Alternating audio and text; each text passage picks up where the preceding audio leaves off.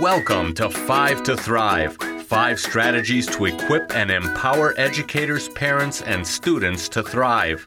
And here are your hosts, Dr. Rhoda and Professor Marty. Do you ever feel stressed out?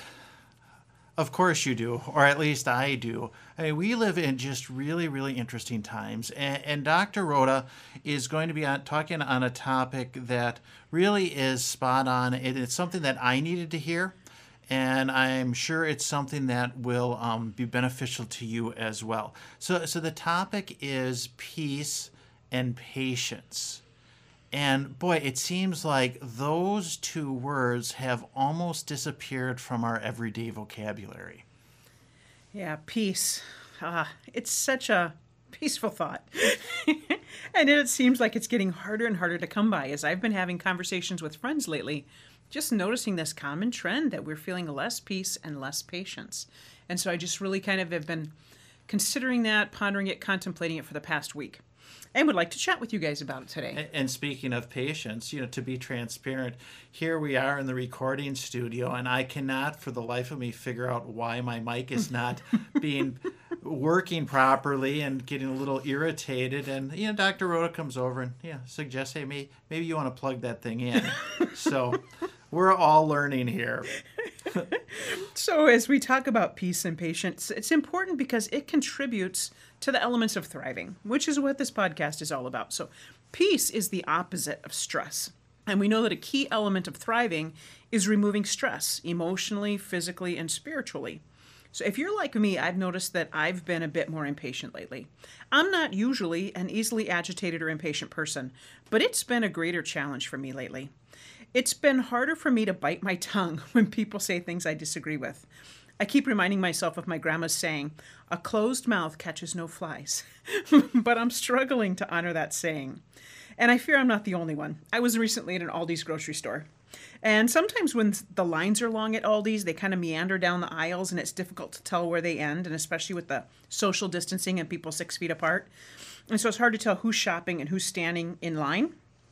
And so I was trying to find the end of the line, and there was an elderly woman at the end of the aisle, but I didn't think she was in line because she was looking at a product on the shelf, and there was quite a bit of distance between her and the next person. So I lined up behind who I thought was the last person, and all of a sudden I heard this angry voice from behind me, "Hey, wait, who do you think you are to just cut in front of me?" I felt horrible, and I apologized profusely, and I told her it was not my intent to cut in line, that I was happy to get behind her. I just didn't realize that she was in line. So we stood there kind of quietly and awkwardly for a few minutes, and then all of a sudden she burst out and said, "I'm so sorry. Please forgive me. I've just become so impatient and irritated with people. I don't mean to be so mean or rude, and really, I'm sorry. Please forgive me." And I told her, that is absolutely fine. I absolutely get it, and I'm struggling with the same thing. I'm just finding my fuse a little bit shorter. So why are we feeling agitated and impatient and without peace? I believe a lot of it really does have to do with our pandemic, like Professor Marty was saying at the beginning.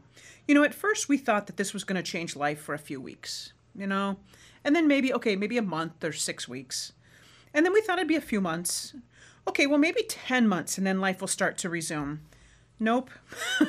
We're past that. And although we're rolling out a vaccine, there still seem to be new strands that just aren't as predictable with all of us. And so uncertainty leads to a sense of unsettledness. And I really have to agree with you.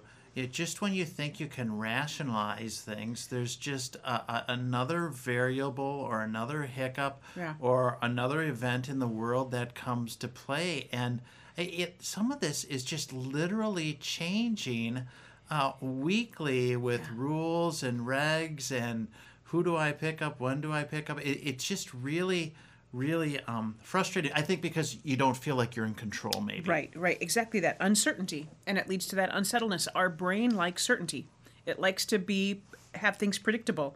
And when things are constantly changing, our amygdala flares up a little bit, which then means that we're running on a little bit of shorter fuse.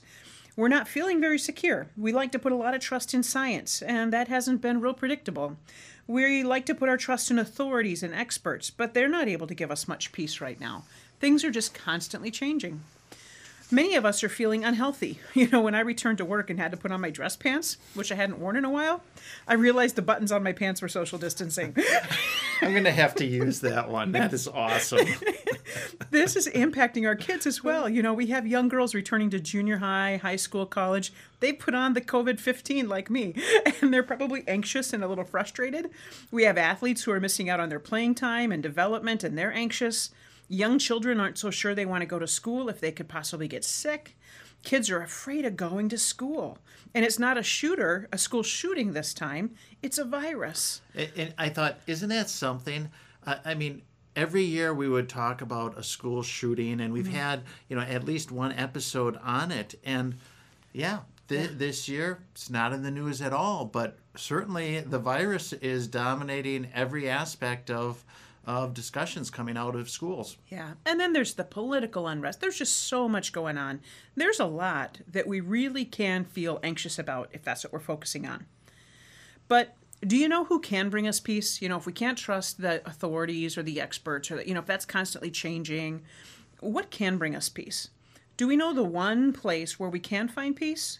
You know, as the Israelites were getting ready to cross over into the promised land, they sent out a group of spies ahead of time. And the spies returned to the Israelite camp and said, "No way, those people are giants. There's no way we can conquer that land." God must just shake his head at us. He had just shown that he was faithful for the past 40 years as they wandered across the desert. He had provided for them over and over again in what seemed like impossible situations. They needed water. It came from a rock. They needed food. He brought birds and literally bread dropped from heaven. They were stuck between the Egyptian war chariots and a river. God opened the river. They needed shoes to walk across the hot desert floor. Their shoes never wore out. 40 years. Over and over again, he showed them that he would provide, and yet they continued to choose to live in fear and discontentment. Of course, the Israelites couldn't take on the giants in the new land, but God could. Of course, I don't have all the answers to all of my challenges and problems in this life, but God does. So our peace does not come from us and what we do or what we know. It doesn't come from others and what they do or what they know. It comes from a God who has promised to provide for us, and he just doesn't break his promises. I believe there's a direct correlation between what we put our trust in and our level of peace. Psalm 46 verses 1 and 2 tells us, "God is our refuge and strength, and ever-present help in trouble. Therefore, we will not fear, though the earth give way and the mountains fall into the heart of the sea." We will not fear though the mountains fall into the sea.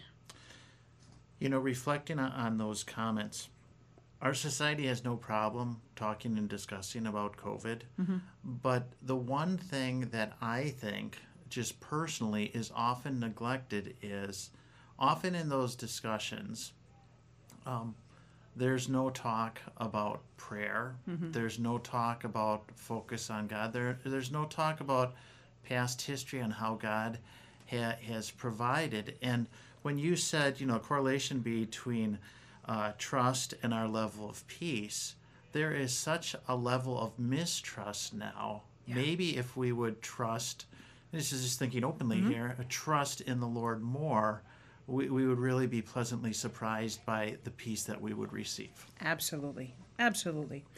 You and I can be at peace. This is not God's first rodeo. He has been through pandemics and plagues before. He's been through death and illness. He's been through children not getting the best possible education. He's got this. I need to trust in him. Because if I trust in myself, this is my first time going through this stuff. If I trust in myself, I will not have peace. And as adults, our children are watching us. They're seeing how we respond to this. You and I can have a profound sense of peace amidst all the chaos in the world. And really, what good does the stress and agitation and impatience do for us? What does it gain us? And it's a choice. We get to choose in every moment how we're going to react. Do you want to be calm and patient and at peace? Or do you want to be angry, agitated, impatient, and frustrated? How do you want to show up for your family and for your friends and loved ones? Remember, our thoughts lead to our feelings, and our feelings trigger our actions.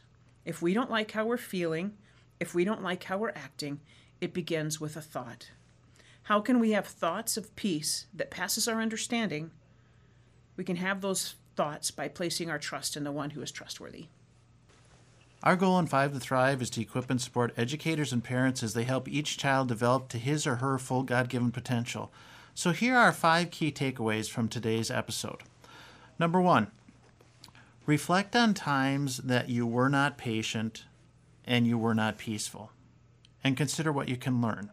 Number 2, remember our thoughts lead to our feelings, which lead to our actions. Number 3, remember there's a direct correlation between what we put our trust in and our level of peace, which brings us to number 4. Peace truly can only be found in God. And number 5, when you find that peace, model it, because those around you so desperately need that model of peace. Thanks for taking the time to learn with us. Let us know how you're doing. If you have questions, challenges, or successes you want to share, please let us know through the comment section of our website. May your week be blessed.